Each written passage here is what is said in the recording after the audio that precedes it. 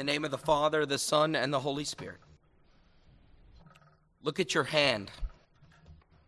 What makes it pink? Hemoglobin? Blood. What makes hemoglobin? Iron.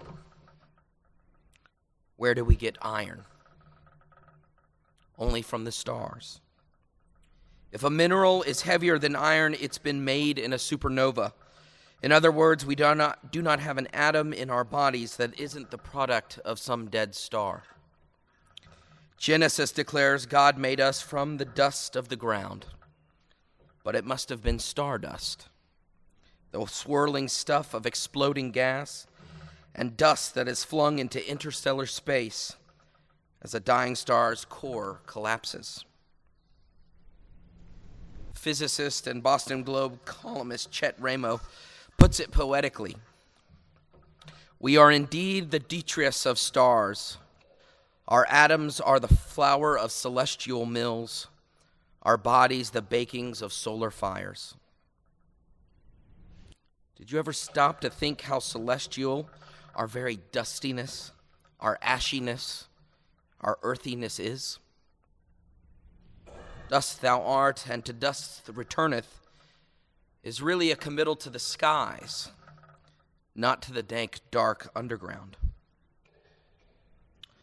Remember the incredible pictures the Hubble telescope transported back to Earth? The Hubble photographs were of events that had happened thousands and thousands of years ago. But what makes for lousy fortune-telling makes for good theology. It's a paradox. The more we look into the vastness of the universe and see within it the design and handiwork of God's eternal plan, the more joyfully we can claim our future, our heritage, as children of the stars.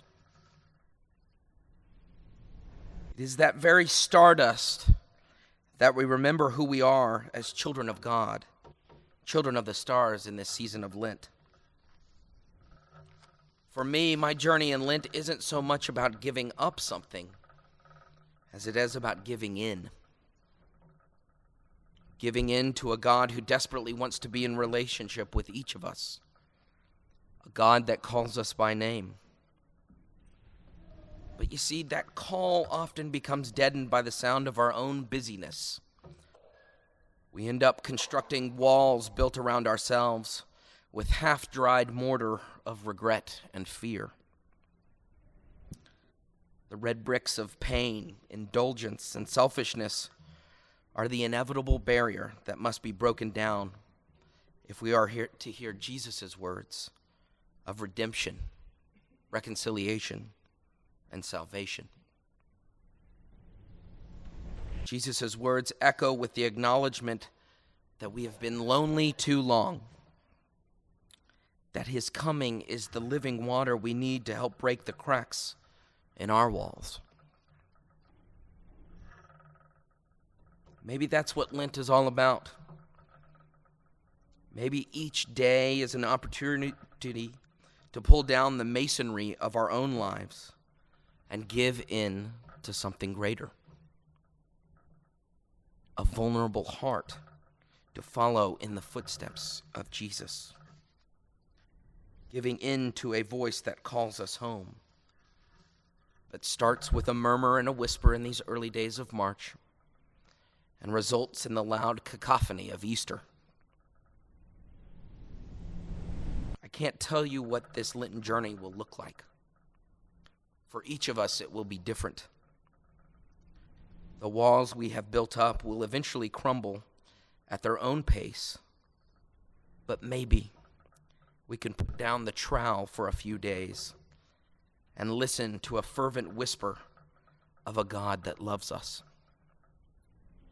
A God that says our dustiness is the mortar we should be using to frame our lives.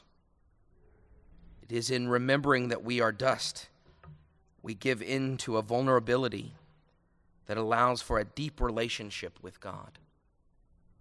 And if we do, we can get an inkling of what Paul talks about when he says that absolutely nothing can separate us from the love of God. not even the sting of death. Instead, we become a community that is rooted in our dustiness and reaches for the stars.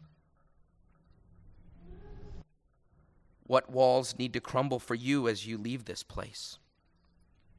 What will you give into this season? Will you be true to the calling that has been given to you by God? Will you live up to the life that is flowing in your hands and in your blood? That is to be a child of the stars. No matter how you answer these questions, remember this: you are loved. What else matters?